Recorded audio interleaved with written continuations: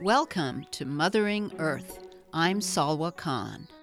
Like most people, I have always enjoyed getting out at night and marveling at the stars in the night sky. And like many others, I've seen the night skies polluted with artificial light, whether from street lights, businesses, or from a neighbor's house. In this program, we're going to hear about light pollution, which affects not just our ability to see the Milky Way at night, but which also damages our health, our environment, and has a significant economic impact. My guest is Cindy Luongo Cassidy, who is a Hays County master naturalist and a leader of the Texas section of the International Dark Sky Association. Cindy is also the organizer of the Texas Night Sky Festival and, of course, a strong proponent for dark night skies. I'd like to welcome you to Mothering Earth. Thank you. We're going to talk in some detail about the night sky movement and its concerns, but I'd like to have you start by just giving us a brief overview of the movement. The movement originally started with astronomy professors who were concerned about the loss of the night sky. As it grew, people became aware of the fact that the same type of lighting that protected the night sky also would reduce glare. It would allow people to see better. It would give you all sorts of health benefits. It would make communities and individual properties look better, be more aesthetically pleasing. It would save money. So you have all these things rolled together that are all a win-win for people that became much more a part of the movement than the original astronomy outlook for it. I'm interested in what led you to become an active proponent in this movement. Was there some personal experience that led you to this? There was. I had always been had a very difficult time with glare. I guess my eyes are sensitive. And at one point in my life when I was changing, had resigned from a large corporation to take care of my grandchild, I decided I wanted to add something to that, something that I would work on, something that I cared about, that I could be enthusiastic about. And I looked at what was important to me and balanced that with something that I thought could make the better world for my grandchild. And I knew that I could only pick one thing that if to focus on more would dilute my work. So I chose this and mentored under a lighting designer and a retired chief optical engineer from McDonnell Observatory to learn about the details and the technical side of this. So you had quite a bit of self-education going on there. Yes, yeah. I believe there are at least 5 main issues that are the result of what we call light pollution. Mm-hmm. And I'd like to have you talk about each of them, but I wanted to start with one of the main points, which concerns bright lighting on streets and sidewalks and from businesses at night, which we're told is necessary so that people will be safe on the streets. And yes, and people have become to internalize that and believe that they are safer. They have done surveys that, the survey shows that people feel safer with a light on. Right. The issue becomes when that light causes glare, when that light is not shielded. So if you shield the source of the light, if you protect your eyes from the source of the light and reduce the amount of light, you can actually see better. And that's one of the huge educational things that we work on to help people understand that bigger, brighter is not better. That in fact, bigger, brighter causes us to create very deep shadows that someone with ill intent could hide in. So it's less safe. That people see better at night when you actually allow your eye to work the way it's supposed to at night and reduce some of that bright light. Especially light that is in the color range of the very white light that we have during the daytime. Many people think, oh, I need that daytime feel. I need that daytime light, and they'll go buy a very bright white light. We'll talk about them as 4,000 and 5,000 Kelvin lights. Mm-hmm. That's talking about the color temperature of it. If you look at an old-fashioned incandescent bulb, the color temperature or Kelvin rating of it is about 2,700 Kelvin. That's a very warm temperature. We see well with that. We see very well with that. It has been proved that light that has more of the blue wavelength, that makes it a whiter light, that actually causes us to have more glare and reduces our ability to see. So, we really need to look at our security and safety. We need to look at using lights that are shielded, where we don't see the source of the light. And if you see the source of the light, you're going to have something that looks like a star, even if it's at a distance. It may just blind you if it's close, but it'll look like a star from a distance if you're seeing the direct source of the light. Seeing the illumination is what you want to do. That's what you expect. And that's what helps you so that you are actually safer and can see where you're going. You're listening to Mothering Earth. I'm here with Cindy Luongo Cassidy, who is a proponent of night skies. And you were just talking about the types of light that actually make it safer at nighttime on the streets. But I think you're also referring to the light we use in our homes. That's true. That's true. If you think about it, would you put a light in your home and not have a shade on it, a lampshade? Occasionally we have some in the ceiling, perhaps, that are not shielded. But in general, you're going to have a shade over it so that you use the illumination and don't have that bright glare in your eyes. So that we do that in our homes, we need to do that outside also. Also in our homes, we need to be careful of the color temperature of our lighting, especially during certain times of day. In the morning, naturally we would get and need that bright white light. Mm-hmm. But as dusk starts, our bodies start to produce melatonin if we don't have bright white lights around. The American Medical Association has recently come out with actually their second statement, and this is a much stronger statement specifically about the color temperature of lights. They're concerned with it. There's a long list of illnesses that they think are connected with the artificial light. You've got studies going back 30 years at this point showing the negative effects on human, animal, and plant health from having all the artificial light around it.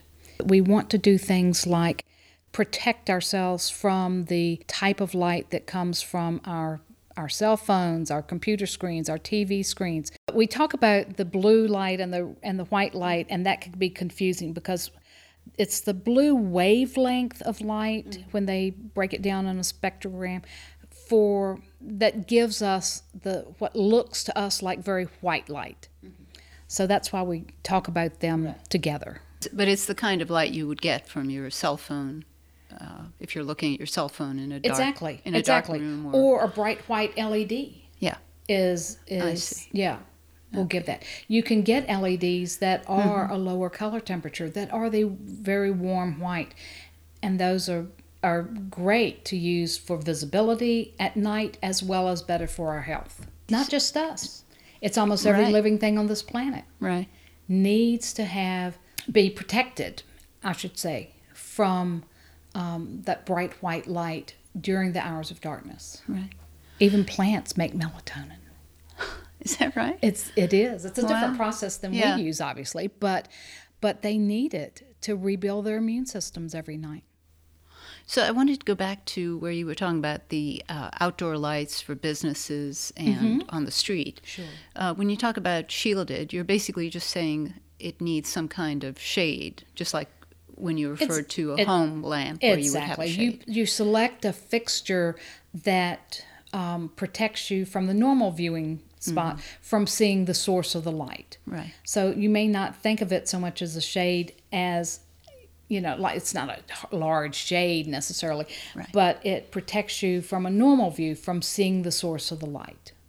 And so if we had these on street fixtures, it would direct the light down? Not just down, but out to the sides also. If you think about it from the light, if you come down at about a 65-degree angle, that light spreads beautifully. And yet you don't have that glare directly in your eyes. You use that illumination out in a huge area around a light, but you don't have that direct glare in your eyes that, stops you from seeing as well. When we're saying that the body needs dark, we're talking about complete dark. Is that right? We're talking about... Or what level of we're darkness? We're talking about natural darkness. We're talking about, in general, there's enough starlight and moonlight that most people can see to walk around. If you need more light, sometimes people will I recommend that people will use something like a reflective strip, or even in a kid's room, have the stars that glow in the dark. Yeah. Okay, you put a path with those to the bathroom or whatever your needs are at night to be able to see. Right. Yeah. But you definitely don't want the white artificial light. If you have need a little bit of light for your safety, perhaps a bug light. Standard old bug lights you can buy at the hardware store. Sort of yellow light. At the grocery store. It's yellow. It has, most of them have very little, if not a complete lack of light in that blue wavelength. Right. So that it is less likely to reduce your amount of melatonin that you're producing. And it takes, I think it's less than 3 minutes. If you are asleep and in the dark, you get up and turn a light on, it's less than 3 minutes that your melatonin production just completely stops, drops back to zero.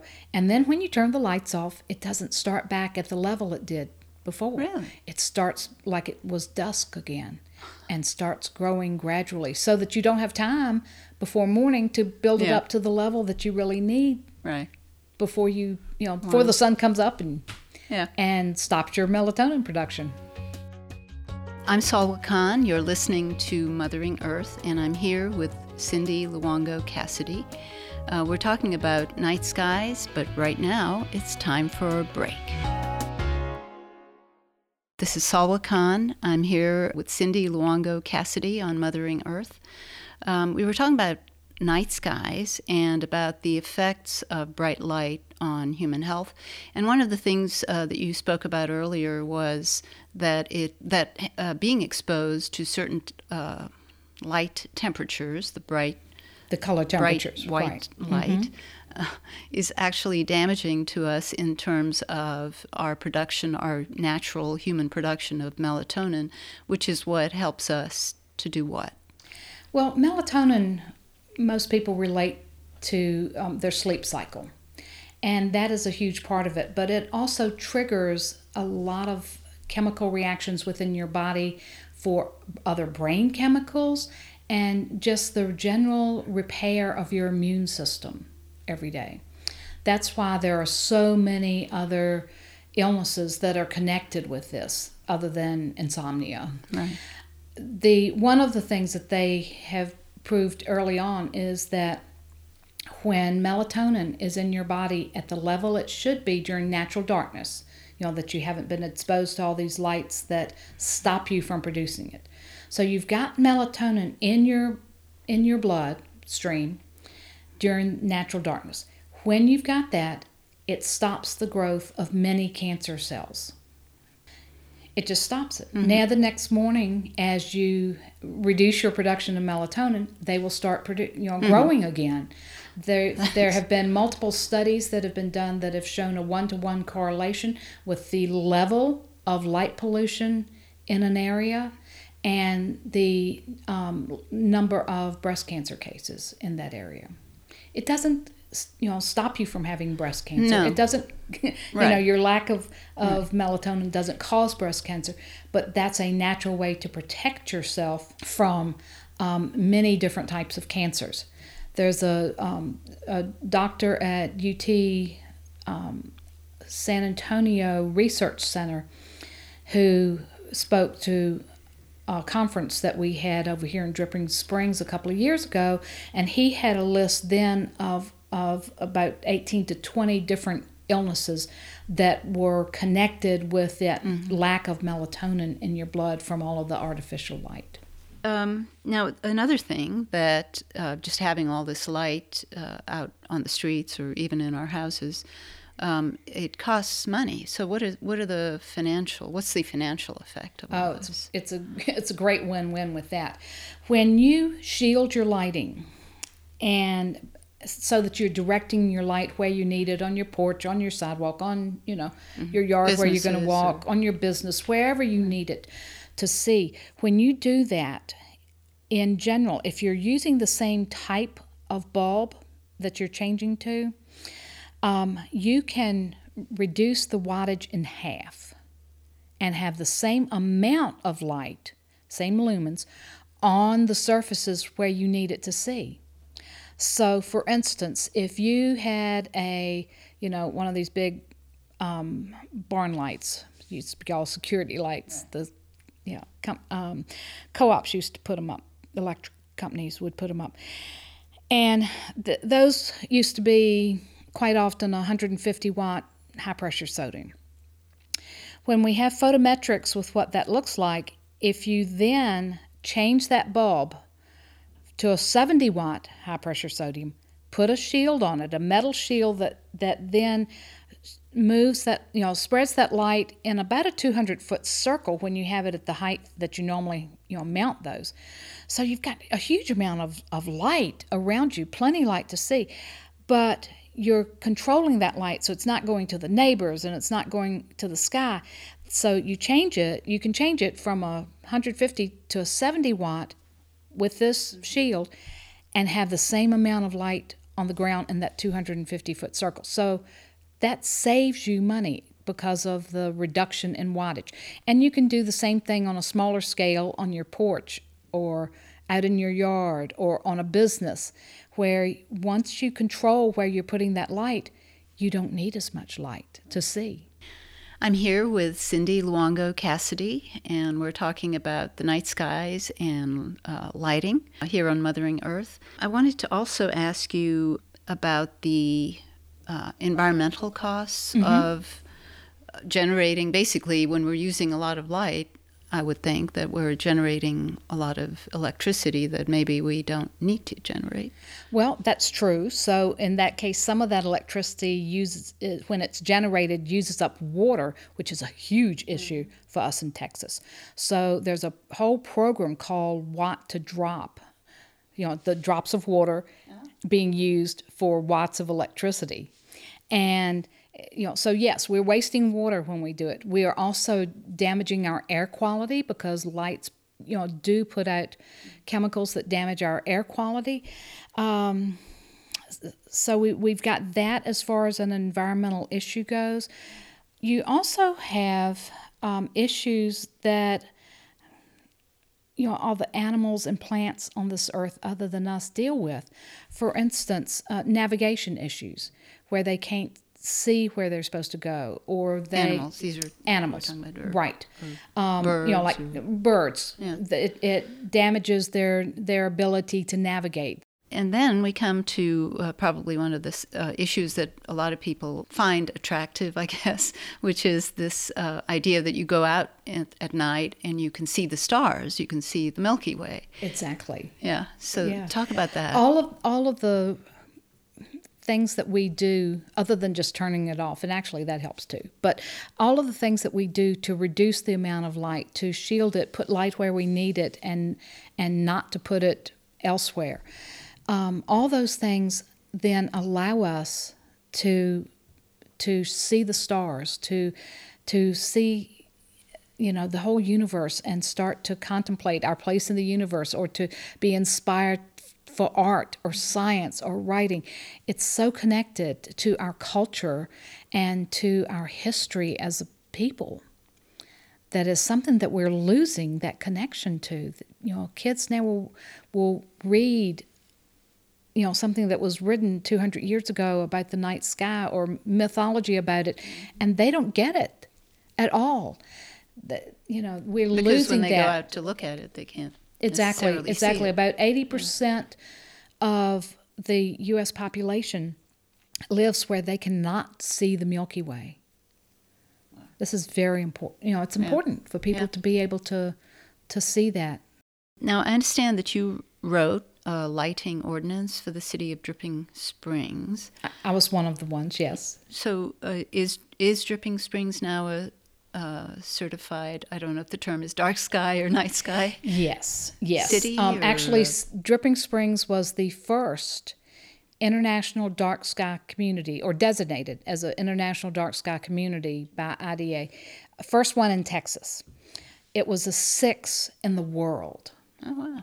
And now from the publicity from that and some of our educational efforts, we have communities all over Texas. We have parks in Texas that either have or become designated as dark sky places or are working towards it.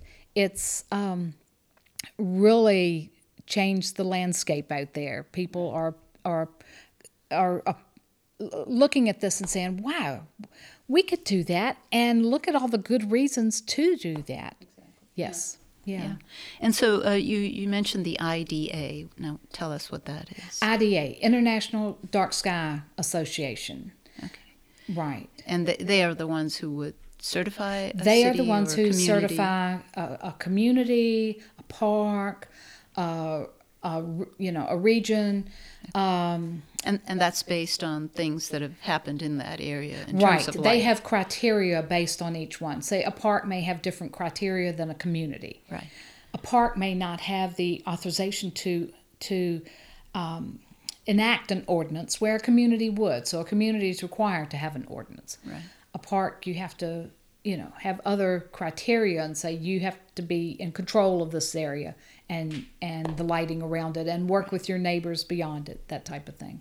Okay. One thing you mentioned earlier was about how the glow from cities can spread out, way, way beyond where you may imagine. And miles. And you gave a good example. I wonder if you could talk about from Enchanted Rock from in Enchanted Texas. Rock, which is Right. one of our 2 state parks that are currently designated as dark sky parks. We had a group led by Bill Wren of McDonald Observatory borrowed equipment from the National Park Service that we could take, or they took, these specialized pictures from 360 degrees from the top of Enchanted Rock. So all the way around it. And then the people at National Park Service processed those pictures and produced a view of what the night sky looks like. They took out the natural light from the stars and moon. So what you could see was, here's all the human-created lighting that you can see from Enchanted Rock that then keeps us from seeing the stars there. Well, of course, the biggest dome in the sky was from 77 miles away from San Antonio. Austin had a reasonable, glow, but then you could pinpoint each different town within 100 miles of Enchanted Rock and see the light coming from that community. At Big Bend, which is the first national park in Texas that was designated as an international dark sky park, and I believe our first dark sky place in Texas at all. But from there, you can see the lights in El Paso, 300 miles away. So that's really a dramatic illustration of the fact that you can be literally hundreds of miles from somewhere and be experiencing light pollution from there. Exactly. So I understand that the next Texas Night Sky Festival will be coming up early next year. Tell us about that. It is just a fun day. It's March 18th. It's a Saturday. So in addition to all the exhibits and activities and fun we have during the day, storytelling, then we also have the solar scopes during the day, but at night we do a star party and fill the field with telescopes and astronomers ready for you to come look through their scopes. The next Texas Night Sky Festival is coming up in March 2017. Go to their website and get the details at texasnightskyfestival.org. Please send any comments or suggestions for future shows to me at gardentoad@vcs.com. That's gardentoad, one word, at vcyes.com. Until next time, this is Salwa Khan signing off for Mothering Earth.